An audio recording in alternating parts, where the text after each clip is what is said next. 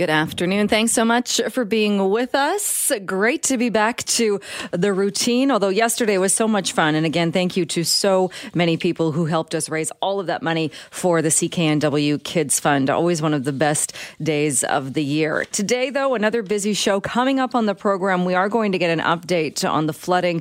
You've been hearing about that in the news. We'll find out exactly what is happening in Abbotsford and what the plans are to deal with any more potential flooding in that area. We're also going to check in with the MP for Mission Matsqui in the Fraser Canyon in the final hour of the program today to talk a bit more about that as parts of the province are bracing for another storm. Also coming up on the show today, Rick Mercer is joining us after the 1 o'clock news to talk about his new book. It's called Talking to Canadians. It is funny.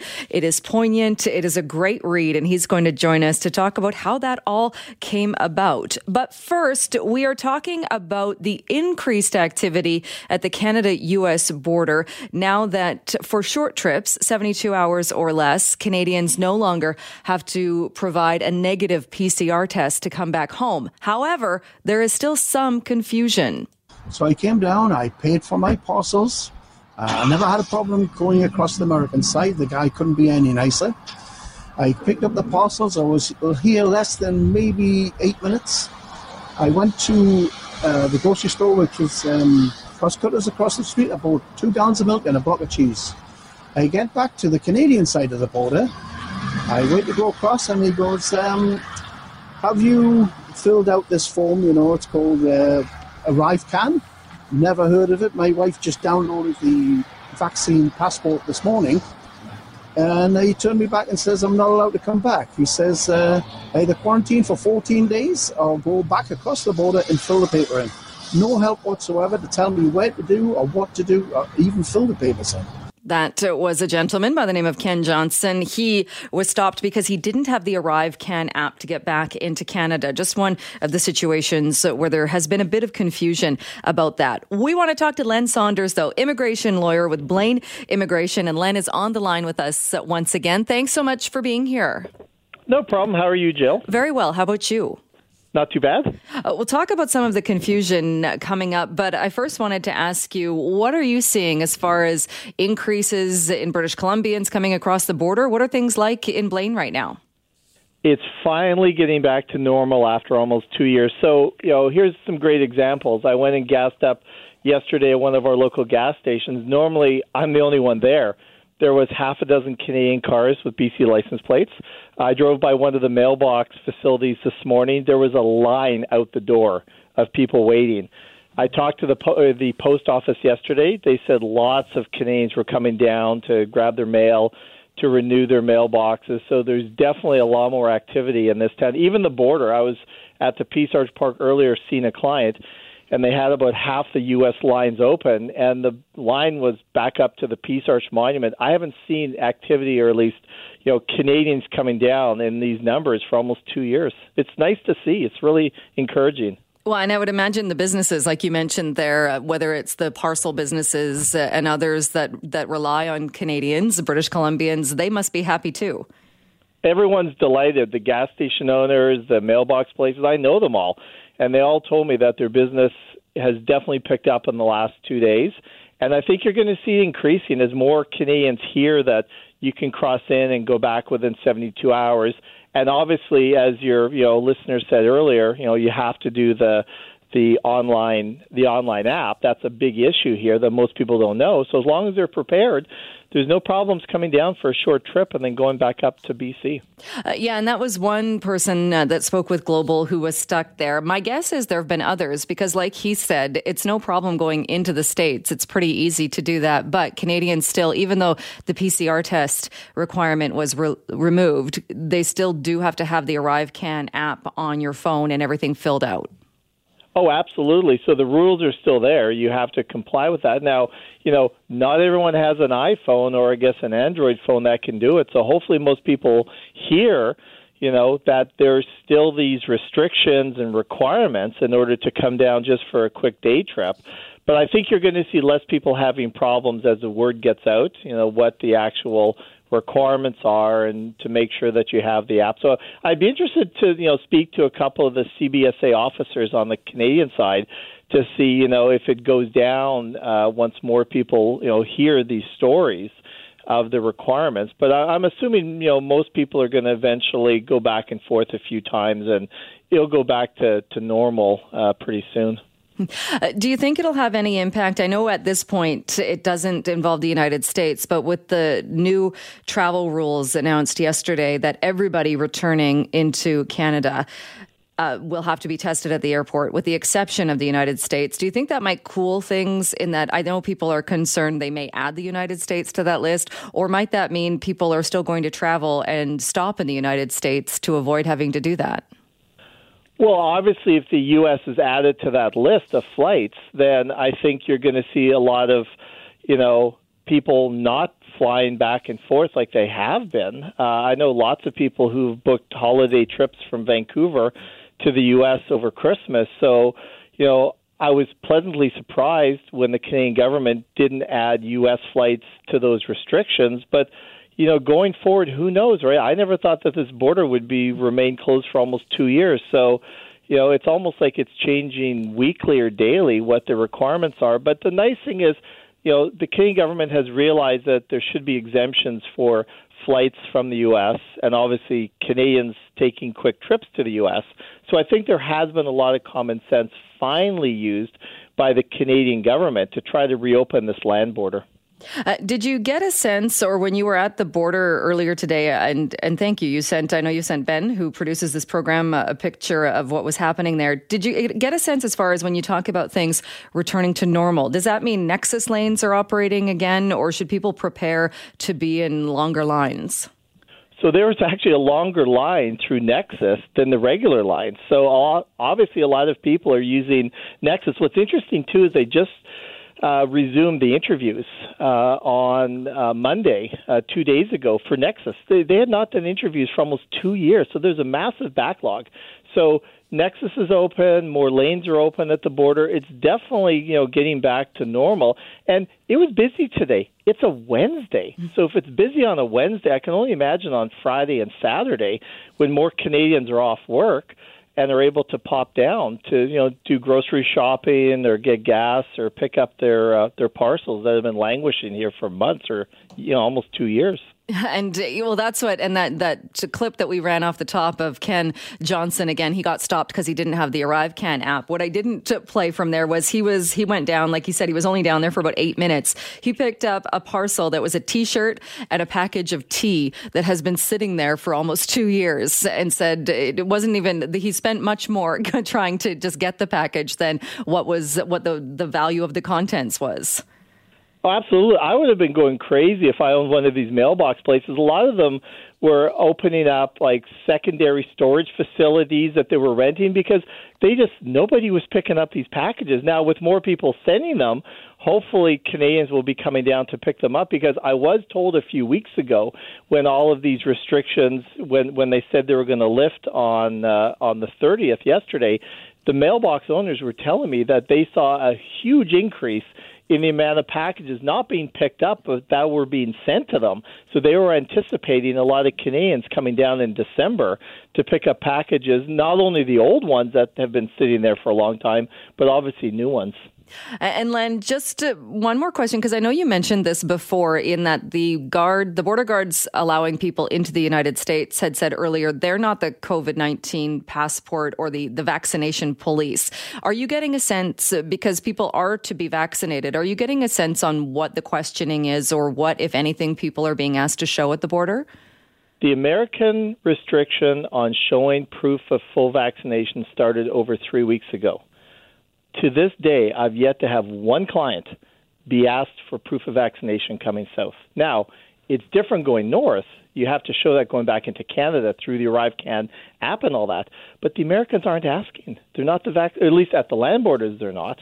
I think they figure that they're not the vaccination police. So if people have been asked, I think that's the rarity, because, I have a lot of clients that drive back and forth, especially now with this limited reopening.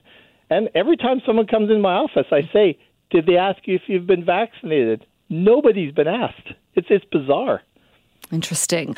All right, Len, we'll leave it there, but thank you so much again for coming on the show. We'll talk to you again soon. Thanks, Jill. Have a good day. Well, I am so excited that we are talking now with Rick Mercer and talking about, well, so many things, but specifically, Rick is here to talk about his new book, which is called Talking to Canadians. Rick Mercer is on the line with us. Thanks so much for being here. It's great to be here. Thank you. Well, thank you. Can we first, before we get into some of the great stories and how this all came about, can we talk about the cover? Oh, yes. Well, the cover is a much younger me. It's probably, I guess I'm 19 years old, and it's the first photo I ever took for my first one-man show, and I needed to have a jacket, so I went off to the Salvation Army and picked up a smart blazer and had the picture taken. And it was a very small one-man show. It was going to run for a week and a half in a small theater in Ottawa, and it ended up becoming a hit and touring the country. And I played Toronto for 6-7 weeks. I played Vancouver for 6 or 7 weeks.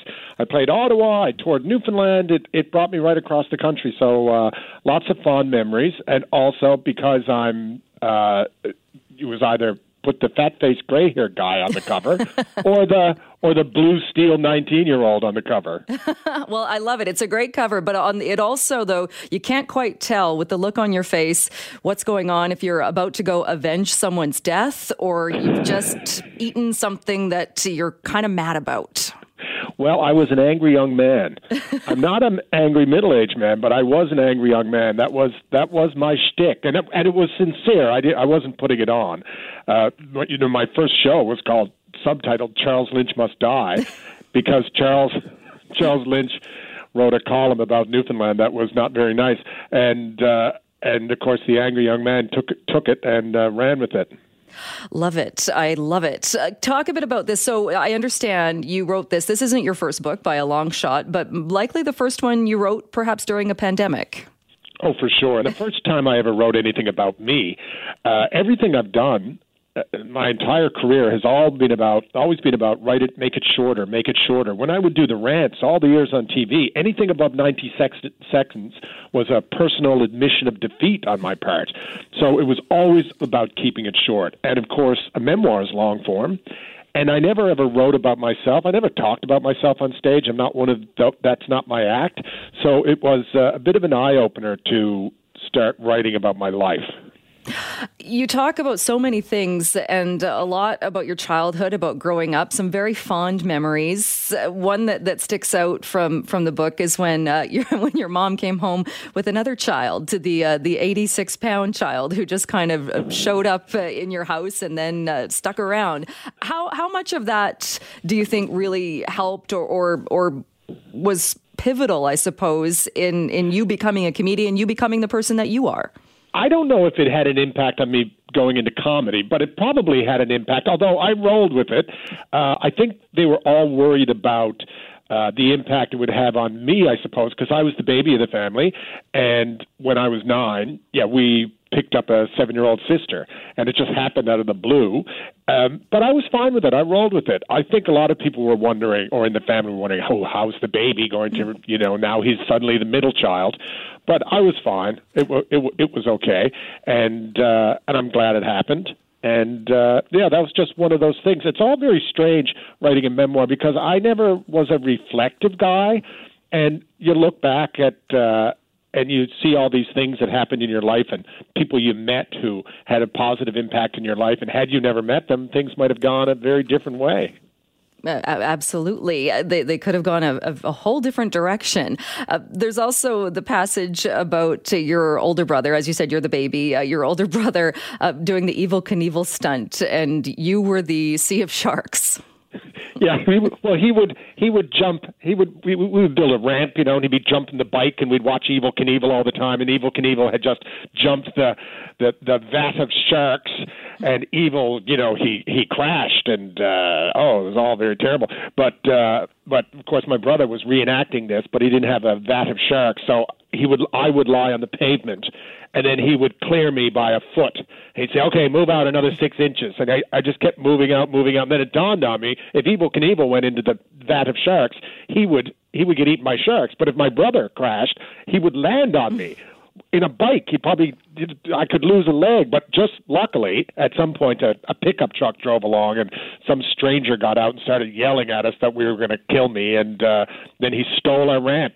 He just took the board and the bricks and threw it all in the back of his pickup and drove away, and we were off to another adventure. When you talk about the fact that you're stand-up, and anyone who has seen it would know that it's not about you, and you don't talk a lot about your personal life. So how difficult was it to sit down or stand up and decide what parts of your personal life you were going to put in this book and share with everyone? Well, I wanted the book to be funny because I think that we're at a time now where people want funny and they want a bit of an escape. And I do like reading memoirs. I like autobiography, and I like them when they're funny. And so I drew a lot on the moments that loan themselves to be funny stories. But then there was a lot of just exciting things that happened. I write extensively about the creation of Talking to Americans, which was like a rocket. It was so much fun having that segment for a couple of years and Canadians responding to it so well.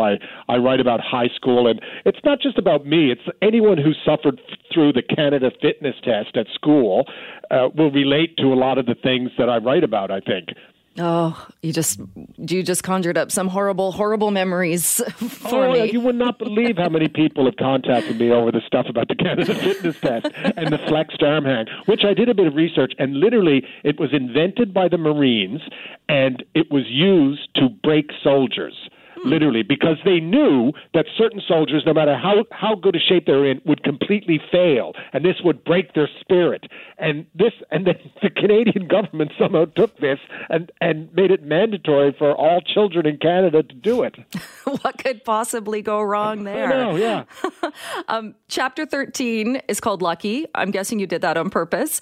Do you consider yourself lucky in life in what's happened to you? Sure, I do. I never suggest anyone that they should go into show business. Well, I would never suggest it. But if people want to study theater or go into music or do any of those things, I think that's great. I really do. But if you can do anything else, you should probably do something else and then play in a band on the weekends or get involved in community theater, because it's a hurdle road, and there's an adage, you can't make a living, but you can make a killing.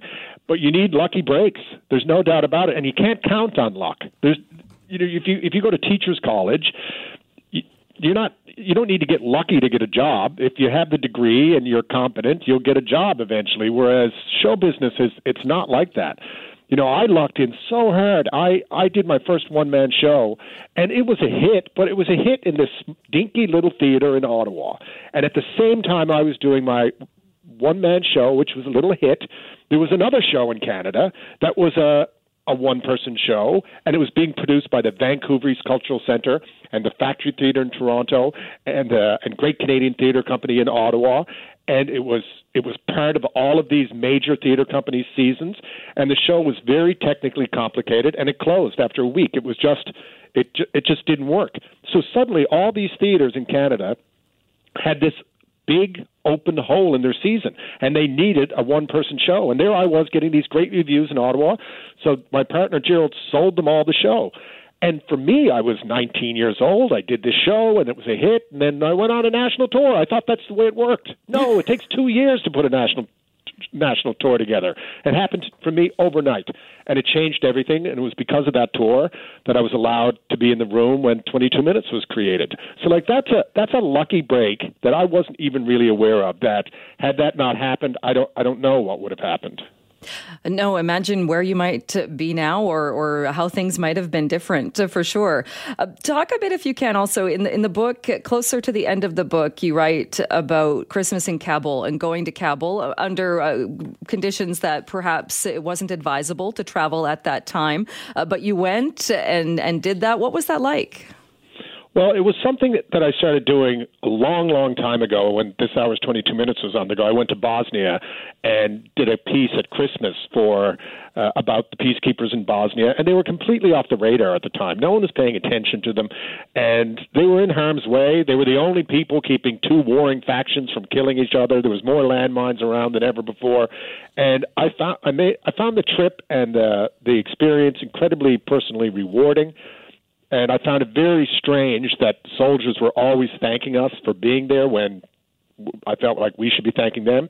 So it was a relationship that continued, and then eventually we had this opportunity to go to Afghanistan and do a full Christmas variety show at Christmas, and it was much different than the Bosnia trip because, of course, we weren't peacekeepers. We were at war, and it was a very dangerous time. The Taliban had just recently been defeated, and so they were lobbing bombs and missiles and everything else into the Canadian camps. But we went, and I felt safe the entire time because I was being protected by the Canadian forces. And again, it was really personally rewarding, and I think everyone who went on that trip, Tom Cochran came on that trip with me, and you played Life is a Highway for these guys. It was very surreal, but it was like an old-fashioned Christmas concert, and it was great time. When you look back at your career and all of the things that you've done, which was more challenging, getting up in front of an audience the first time you did stand-up comedy or writing this book? Well, two completely different things, of course. I actually enjoyed writing this book, even though it was strange, and I enjoyed reaching out to old friends and colleagues and reconnecting and getting their version of events. And I think a lot of people did that during the pandemic, called old friends and stuff, especially in the early days when everyone was really, truly locked down. And it was a great time to do it because you get someone and they'd say, oh, yeah, hang on, I'll get a beer, I'll be right back. And then they'd stay on the phone for an hour and a half. People were eager to reconnect with people, I think. And I enjoyed that very much. The inside flap starts by saying that this kind of came about people asking, what were you going to do after retiring after 15 seasons of TV? The answer was this book. So what are you going to do now? Well, I'm going to go on the road with Just for Laughs, and it's a tour that's only been postponed 5 times. And I didn't think I'd be able to write a book because I had this tour. But now tickets are on sale at hahaha.com, and it's a national tour. We'll be in Vancouver on May 21st at the Orpheum. And I'm really dying to get back out there on the road with a great group of comics. All right. Well, I know a lot of people are waiting and very much looking forward to going to that as well.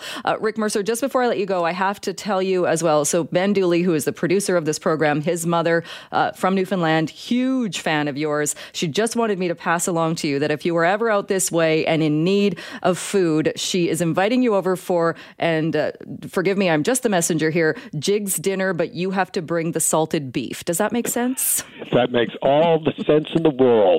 And salt beef travels well, so it can live through a nuclear winter, so it'll survive the Air Canada flight. All right. Well, thank you so much for joining us. The book is so fabulous. Talking to Canadians by Rick Mercer. Rick, thanks so much, and hopefully we'll see you in May. Thank you. Well, yesterday it was revealed that BC has recorded its first case of the COVID-19 Omicron variant. Provincial Health Officer Dr. Bonnie Henry said it was somebody or is somebody in the Fraser Health region. The province is now doing full genome sequencing on all COVID-19 cases. But Dr. Henry did say yesterday that health officials are confident that they are not seeing any widespread cases of the variant in BC at this point. We wanted to talk a bit more about this. So joining us now is Caroline Colane, Canada 150 Research Chair in Mathematics for Infection, Evolution and Public Health at SFU. Caroline, thanks so much for coming back on the show. Good afternoon. Hi. What are your thoughts when you heard about this variant and the fact that we have confirmed a case in BC? Does that suggest that it's probably more widespread than we know at this point? I doubt it. I think it's probably, as Dr. Henry said, not transmitting in the community in BC right now. I think the travel measures have probably bought some time, and hopefully we'll have a little bit more time with testing of all international travelers coming in. So I'm not worried that it's sort of already here among us and we haven't seen it yet. I think the sequencing all cases and if we can use PCR screens to detect them even faster, that will help us know right away if it does become established here. And is there any surprise that we're seeing this given the vaccination rates and given what viruses generally do, which is mutate? That is there any surprise factor that we are seeing another variant? Well, yeah, viruses do mutate, and this virus will continue to evolve wherever there are lots of infections. And I think that speaks to the need to get vaccines out globally. This doesn't, and if there are countries with the risks of large numbers of infections, that just gives the virus opportunities. So I don't think it's surprising that we see new variants coming along. This one is a cause for concern because of the particular mutations it has and how many it has. So it is something to really look out for in terms of, it certainly seems to have a growth advantage in South Africa. It seems to be able to transmit or rise in frequency pretty rapidly. And obviously it's spreading around the world and being detected rapidly in lots of countries. So I think it is something we need to be a little bit concerned about for those reasons. And can we look at what's happening in other countries as far as the transmissibility of it, or what we're seeing this virus or this mutation do, this variant do? Can we learn from that, and perhaps that would guide BC or guide Canada in Canada's response? So I think one of the challenges is that, yes, we can do that, and we should and we will. But by the time we know some of the key things we don't know right now, it may be too late. And in a way, we have to act and make decisions right now, even though we don't know so much. There's some things we know. We know the mutation profile looks worrying. We know it's rising in South Africa. We know it can get into vaccinated individuals because, of course, the travelers where it's been detected have been vaccinated. But we don't. That doesn't mean our vaccines aren't effective. We don't know that it's going to be more or less severe. But the problem is, by the time we know those things, in order to estimate those, you need thousands of cases. And so we don't want to say, well, let's wait until we have that knowledge for Canadian populations. So I think it does put us in a bit of a tough position. It's certainly not something to panic over, and I don't think we have widespread transmission here. And one thing that's reassuring to me is that, the immune response is really broad and strong and has lots of different parts. And so it isn't likely that, this will break all the parts of the immune system and set us back to where we were. We will have some strong protection probably against severe disease. And we do have lots of tools at our, in our toolkit. We have the masks, we have ventilation that we can, we know now we need to use those. We have the testing at the border is going to be really important. And of course, we have vaccination. So we can vaccinate 5 to 11-year-olds. That gives us a huge layer of protection around community transmission, probably for Omicron as well as the COVID that we already have. And when you talk about that, too, is interesting. I guess it's almost, it seems counterproductive. But if we did have widespread transmission of this variant, it might actually show that we are in good shape because, unless we suddenly saw hospitalizations spike or severe cases spike, then it would show that the vaccines are still working against this variant, wouldn't it? Or that it's not, while a variant of concern, not causing much more severe illness or death. Well, if we suddenly found out that all the COVID in BC was Omicron, yes, but of course that's not possible because they've sequenced enough and recently enough that we would know if that was the case. Hospitalizations are lagging, right? Most cases of COVID, and that'll be true for Omicron too, are mild. And the problem is that 1 or 2% or whatever it is, depending on age, that is severe is enough to burden the healthcare system if everybody, too many people get COVID at the same time, just because we can't have all the infections that would naturally happen, even if severe disease is relatively rare, like 1% or like 5% or like 1 or 200. If many, many, many tens of thousands of people have that risk, that's still enough of a burden. I think that's a challenge. Most cases will be mild, but most isn't all. And do you think the travel ban, even though since that came in and they enacted it quite quickly along with some other countries, but if we're now seeing Omicron is in even more countries, does a travel ban of specific countries make a difference? So we can't. I don't think the travel ban of specific countries is going to be very effective, and it comes at a high cost. South African researchers can't get the key reagents they need to understand what this virus is doing, and they are the best place to do it because they have the public health surveillance and the labs who can work with the virus. It also comes at the cost of other countries maybe not telling us as soon if they do see something worrying, and that's a huge cost to the world And as you noted, this was already in Europe by the time we were enacting bans for 7 countries in southern Africa. So the virus won't stay in one location. The measures that we have are porous with the testing, and really to tighten those would be dramatic. We'd need supervised quarantine. We'd need, all these things. And even then, it's porous. So I think, focusing on the best screening we can do for all travelers will be better than measures that target specific places. And would it be better then as well, like you say, that kind of testing then, and the rules then that they also brought in saying, although it exempts the United States, which I know a lot of people are questioning, but travelers coming back to Canada, it's no longer just random testing at the airport. It's testing for anybody coming in from another country. Yeah, and I think that helps. It does leave a gaping hole. We have today the news of Omicron in California. It won't stay out of the U.S. forever. So I think that's a matter of kind of expedience, and it's convenient for us to have the U.S. border open, and we need it open. Convenience is maybe a minimizing way of saying it. Maybe it's essential. But the fact is that is a huge potential route of entry, and the fact that Canadians can go in 72 hours and come back means that, although that's good, there's lots of good reasons, lots of good things about that. One of the costs is going to be that it allows whatever's in the U.S. in terms of COVID, to potentially also enter Canada relatively easily.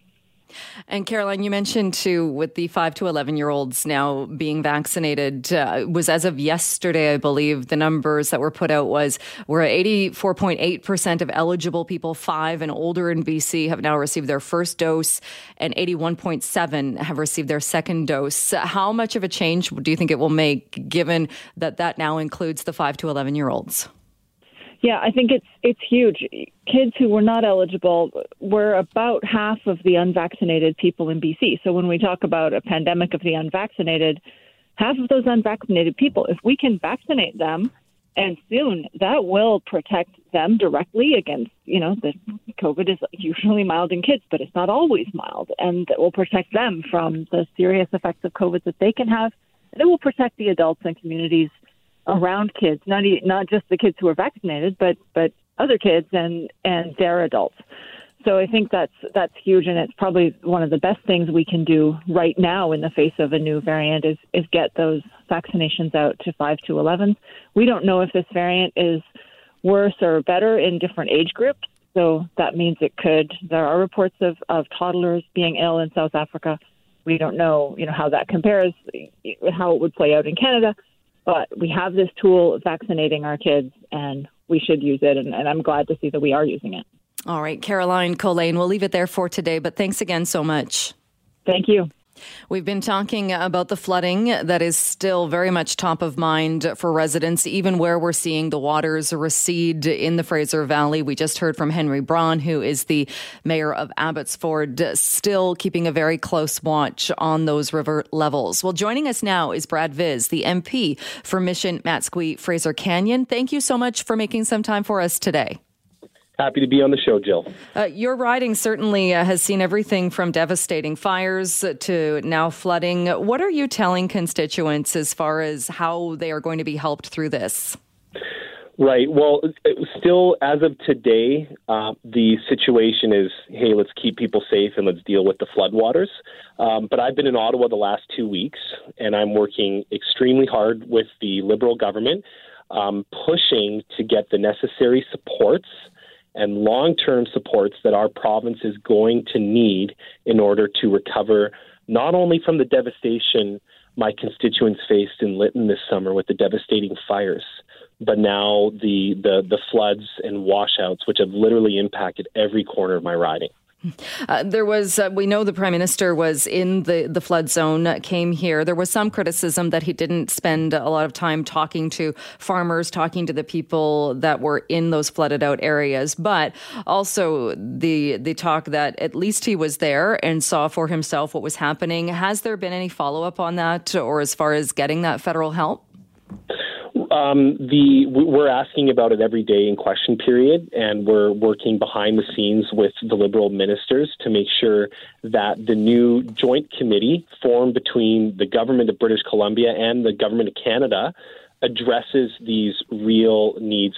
Mayor Braun mentioned to me, and as the Prime Minister knows as well, we had the reports knowing about the dangers we were facing. In fact, 2 weeks before the floods, I sat down with Mayor Braun along with 2 other members of Parliament, and we committed to advocating for the infrastructure money we needed as a province to fix our diking system.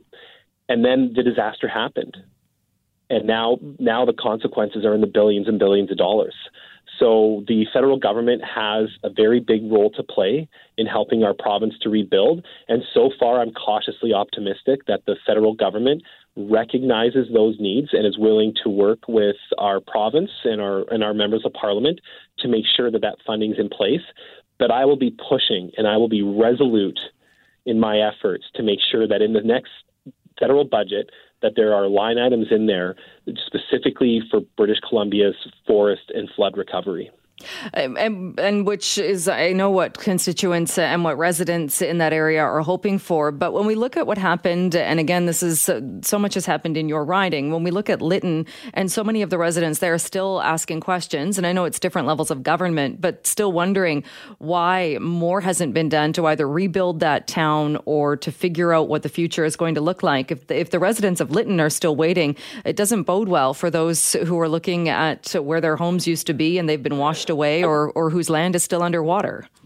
Yeah, and I think you're addressing one of my big concerns and probably my greatest fear, and what keeps me up at night is that we'll be forgotten after the sensationalism of what's happening has passed.